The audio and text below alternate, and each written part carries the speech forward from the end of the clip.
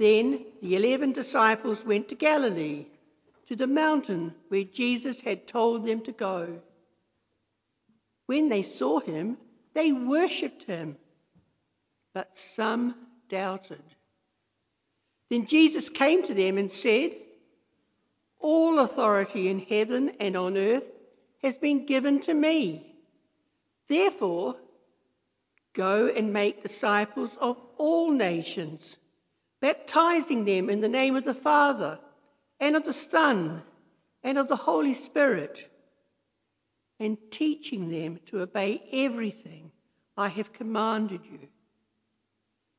And surely I am with you always, to the very end of the age."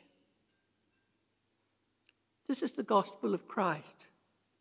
Praise to Christ's word.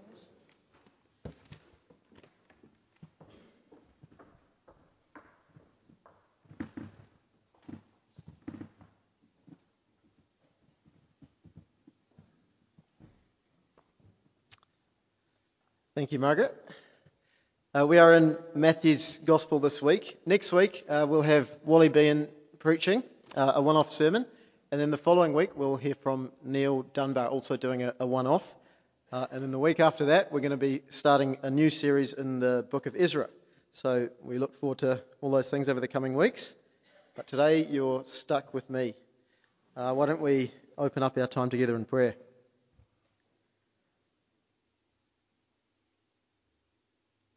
Heavenly Father, we thank you for these words that conclude the Gospel of Matthew, and we ask that you would use them to change our lives, Lord, to shape our lives as we think about what it means to follow you.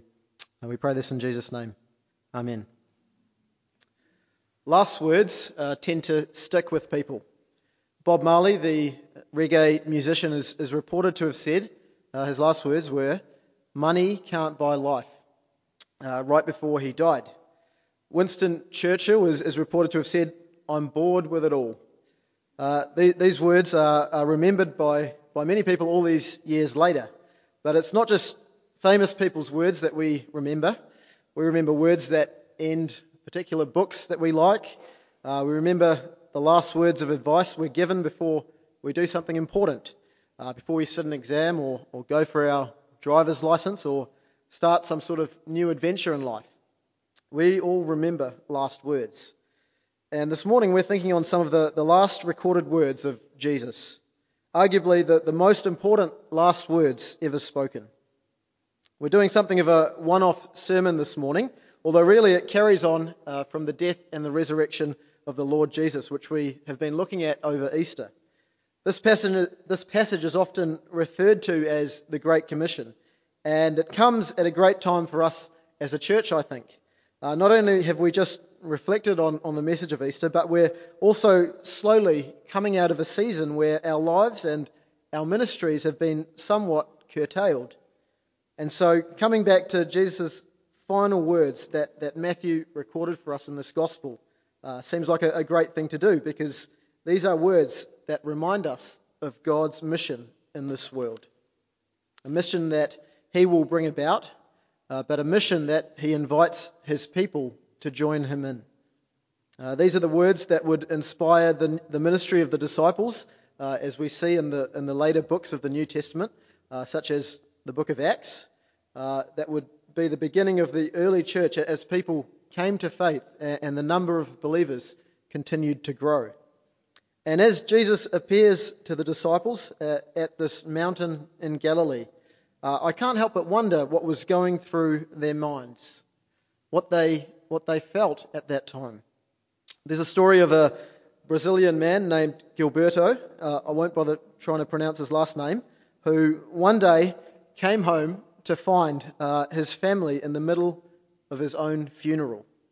It turns out a man who he had worked with and who looked very similar to him had died and was identified at the morgue as being Gilberto.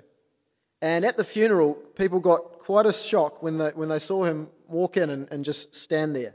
Some were so terrified that they fled. Now it's a very different situation, but remember, Jesus was dead, and now he's there with them. I imagine there would have been shock among the disciples, perhaps some sort of nervous excitement. They were clearly in awe because what they do next is they worship him. Perhaps they were overwhelmed by the whole situation. Matthew tells us that some of them doubted. They had these feelings of hesitation as they saw Jesus face to face once again. They recognize him as their Lord, but some are still clearly struggling to grasp how their friend, who they saw lifeless, who they know was buried, how he now stands before them. This is unprecedented. It's unheard of. And when we remember the strangeness of what's just happened, it helps us to understand their response. Now, verses 18 to 20 contain Jesus' final words to them, and it's a message that's made up by 4 parts. There's the reality, the command, the means, and the promise. So let's begin with the reality, and it's there in verse 18. All authority in heaven and on earth has been given to me. I'm guessing these words would have given the disciples some peace of mind and comfort in light of their initial doubt and hesitation. They know the voice of their master. And as he speaks, I'm sure it strengthens them. If you've ever tried to call a dog that doesn't belong to you, usually you get no response, or at least I don't get a response when I try it. But when the owner calls it, the dog kind of perks up. There's nothing like the comfort and reassurance that comes from hearing the voice of someone you trust in times of uncertainty. But it's not just Jesus' voice that would have comforted them. His message points to the fulfillment of prophecy from one of the Old Testament books, Daniel. Daniel 7 says, speaking about the Son of Man, it says, "He was given all authority, glory, and sovereign power. All nations and peoples of every language worshipped him." See, by revealing he now has all authority, Jesus shows himself to be this Son of Man, the promised one. And this is an important reality for the 11 disciples to know. And it's important for us to remember as well. The risen Jesus has been given this authority over all things by God. So that's part 1, and that's why he's able to then give this command in verse 19. This is part 2 of Jesus' final words. And the command itself is to make disciples. Make disciples. Sometimes people think the main thing is go. Going is a part of it, but the emphasis is, in Jesus' words, is on the disciple making. Now, what exactly is a disciple? When we hear the word disciple, we probably think of these 12 men, or now 11, who Jesus chose and taught and who followed him so closely. But being a disciple isn't limited to them. And it isn't just following someone around. It's more than that. They are learners. They listened and they put into practice what they're taught. So the command to the disciples is to make disciples, to make followers who will listen and learn from the Lord Jesus. So that's the command. Part 3 is the means. How do they do it? And there are 3 ways. Firstly, they go. Jesus sends them out, and notice he sends them to all nations, not just to the Jewish people, to the Gentiles as well, which was a big change in their thinking. It's always been God's plan that people from every nation would come to believe in him. In the Old Testament, God's people were supposed to live in such a godly way that Gentiles, that's people who aren't Jewish, would come and want to join the people of God. Now, when they looked at the Israelites, they would see how great God was. But Israel's sin meant it was fairly unsuccessful. Now Jesus sends his disciples to proclaim the message directly to the Gentiles as well. So they are to go. The second way they do it is by baptizing the disciples in the name of the Father and of the Son and of the Holy Spirit. And it's interesting that Jesus includes baptism here, because the only other time it's mentioned in Matthew's Gospel was when John baptized Jesus back in chapter 3. I think baptism here is a sign of the new disciple identifying with Jesus and with his people as well. I think that's why Jesus includes those words. Now, the third way they do it is there in verse 20. teaching them to obey all I have commanded you. And when it comes to teaching all that Jesus commanded, we see throughout the Bible what he did, what he commanded. He says things like, deny yourself and follow me. He tells them to hate sin, but also to love holiness, to love the people of God despite all their imperfections, to hope for the future glory that awaits in heaven while enduring difficulties in this life. You and I both know that there could be much more said. Jesus' commands impact all areas of life. Now, some of you will have grown up in church, and like me, you may have heard that to become a follower of Jesus, you merely have to say something that's called a sinner's prayer or something along those lines. And there's nothing wrong with that, but the way we see being a disciple here, it's much more than merely saying a prayer and carrying on living an unchanged life. It's more than just turning up to church once a week. A disciple is someone who is transformed. There's an ongoing aspect to it of being taught and obeying what you were taught. There's a growth in godliness over time. Church is just one day a week out of 7, but being a disciple is something that we are every day of the week. That's not to say that we'll be perfect. You'll remember that even Jesus' disciples were a long-term project. He didn't just give them more knowledge, he walked with them through life. He invested time in them. They got to learn from him by not only listening to what he taught, but observing the way that he lived. He ate with them, he prayed with them, he shared his life with them. And now they are to go out with the message of the gospel, this good news, and begin this task of making disciples. And it's a big step that Jesus asks them to take. They've mostly been following him. He's involved them in some of the ministry he's been doing, but now there's a change that's taking place. It's almost a passing of the baton. They're going to be the main ones proclaiming. They're going to be the ones teaching, baptizing, going. They won't have Jesus physically with them as this kind of safety net when they make mistakes. It's a little bit like when a kid learns to ride a bike. To start with, you can imagine a parent sort of holding the kid and helping them to stay balanced. But over time, they'll step back slightly. They're still going to be there with them, encouraging them, but in a slightly different way. There's a change that's taking place. And it's a bit like that here, as Jesus speaks for the last time. And I imagine they might have been daunted when they heard these final words of Jesus to them. Already some were hesitant. Imagine how they felt when they heard this task that Jesus lays out before them. Well, before they have a chance to let any of their worries keep them from this task, Jesus has one final thing to say. The fourth and final part of Jesus' last words is the promise. The end of verse 20. And surely I am with you always to the very end of the age. Isn't it characteristic of Jesus to finish with words like this of assurance? You might think it's a weird thing that he says because he is about to leave them. But of course, God is going to send them the Holy Spirit.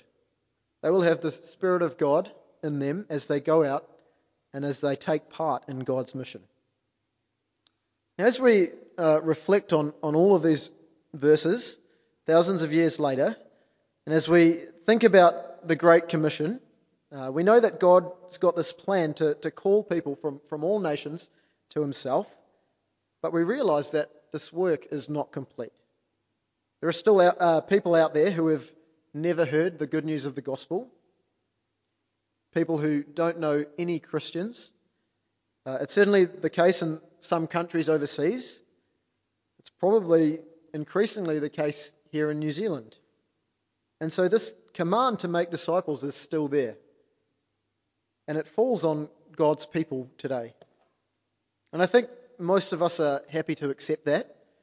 But I can't help but feel that the church as a whole often sees this as the work of a few. The work of perhaps missionaries. And I don't think that's wrong per se, but it's not just the work of missionaries. Some of us go to particular places, perhaps overseas, For others of us, going can involve our local community, our neighbours, our colleagues, people we know with similar hobbies. It could even involve people that we live with. The work of making disciples is not over. And the picture in this passage is disciple making disciples. Disciples who go on to make other disciples. Most of us will have been discipled in some way, and I hope that we're all continuing to be discipled in some way. Discipleship, as we see with Jesus, is an all-of-life thing. We continue to learn from the Lord Jesus, but I also hope that we see the need to disciple others, to walk us alongside them intentionally, to show others what the Christian faith is about. I think a number of us are a lot better at helping disciples than we are at making disciples. I know I see that in myself when I think about these words of Jesus. And perhaps that's why people sometimes refer to it as the Great Omission rather than the Great Commission. I think there are a few reasons why we struggle. Some of us feel quite inadequate for the task. Perhaps we're barely getting by ourselves and the thought of making disciples is just not on our minds. For others of us, maybe we feel a little bit apathetic. We're not against the idea of it, but we're just not excited about it ourselves. We're happy for others to get excited about it, but not just us. But just not us. But I think that the biggest thing that stops us from this task is actually fear. Proverbs 29 tells us that fear of other people will prove to be a snare. Fear of other people will prove to be a snare. And it's often a fear that causes us to be hesitant or to doubt our own place in disciple making. What do I say? What will they think of me? What if it's going to ruin our friendship? We fear what others will think. We fear what others will say. But amidst our feelings of inadequacy and apathy and fear, we're reminded of God's words. I don't think it's a coincidence that after everything that has taken place in Matthew's Gospel, after all that Jesus has done in the lives of the disciples and in the lives of the people that they've encountered, that the last recorded response of some of the disciples in Matthew's Gospel was one of doubt. I also don't think it's a coincidence that Jesus knows what to say to the disciples in response to those who have some doubt. He has authority, so he commands them to make disciples. He tells them how, and he promises to be with them. Well, did these last words work? During the week, we had our service at the Windsor Care Retirement Home, and we looked at the book of Acts, chapter 2. And in it, Peter, one of these 11 disciples, is boldly proclaiming what he witnessed of Jesus. And he calls the people to repent and be baptized. And 3,000 people come to faith. 3,000 people begin this journey as disciples of Jesus. I always imagine that Peter might have been among those disciples who doubted. And whether he was or not, you see the impact that these words had on him. And even on the other disciples. God knows the weight of the task that he has set before his people. He knows the burden that he's asked us to bear. Look again at those beautifully reassuring words in verse 20.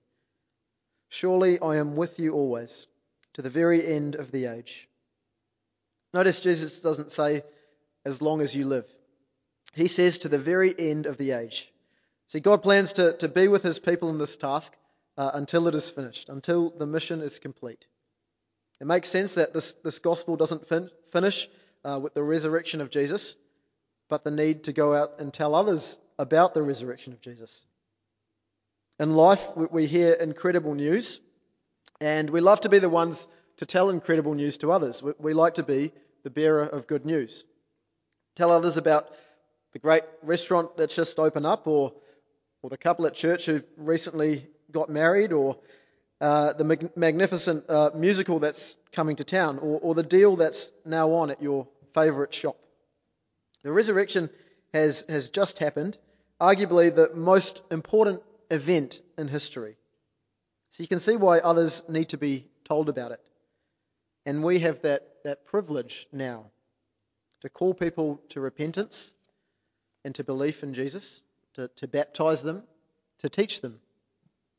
We might feel weak, we might feel fearful, but remember, He is with us. And remember, this is God's mission. Jesus has authority and has instructed us on what to do. And surely as we learn to obey, we'll share in this joy that comes as people come to know and trust in Him. Now, what does that look like for you? Are you still working out where God is using you to make disciples? Is fear or inadequacy something that you're dealing with?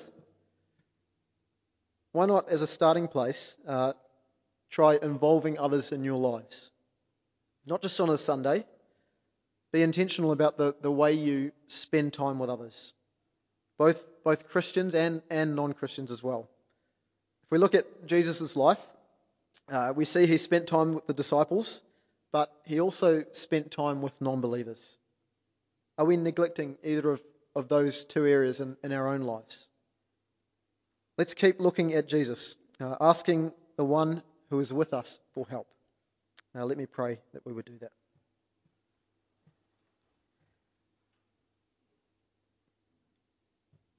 Father, we thank You so much for Your work in calling people to Yourself. And Father, we pray that You would help us as we seek to disciple others and as we continue to be discipled ourselves. Father, please would You take away our feelings of fear and inadequacy because we know that You are the one with authority and You've given us authority to proclaim who You are. Father, help us as we consider what that looks like in each of our lives. Please would You continue to use us despite our weakness. In Jesus' name we pray. Amen.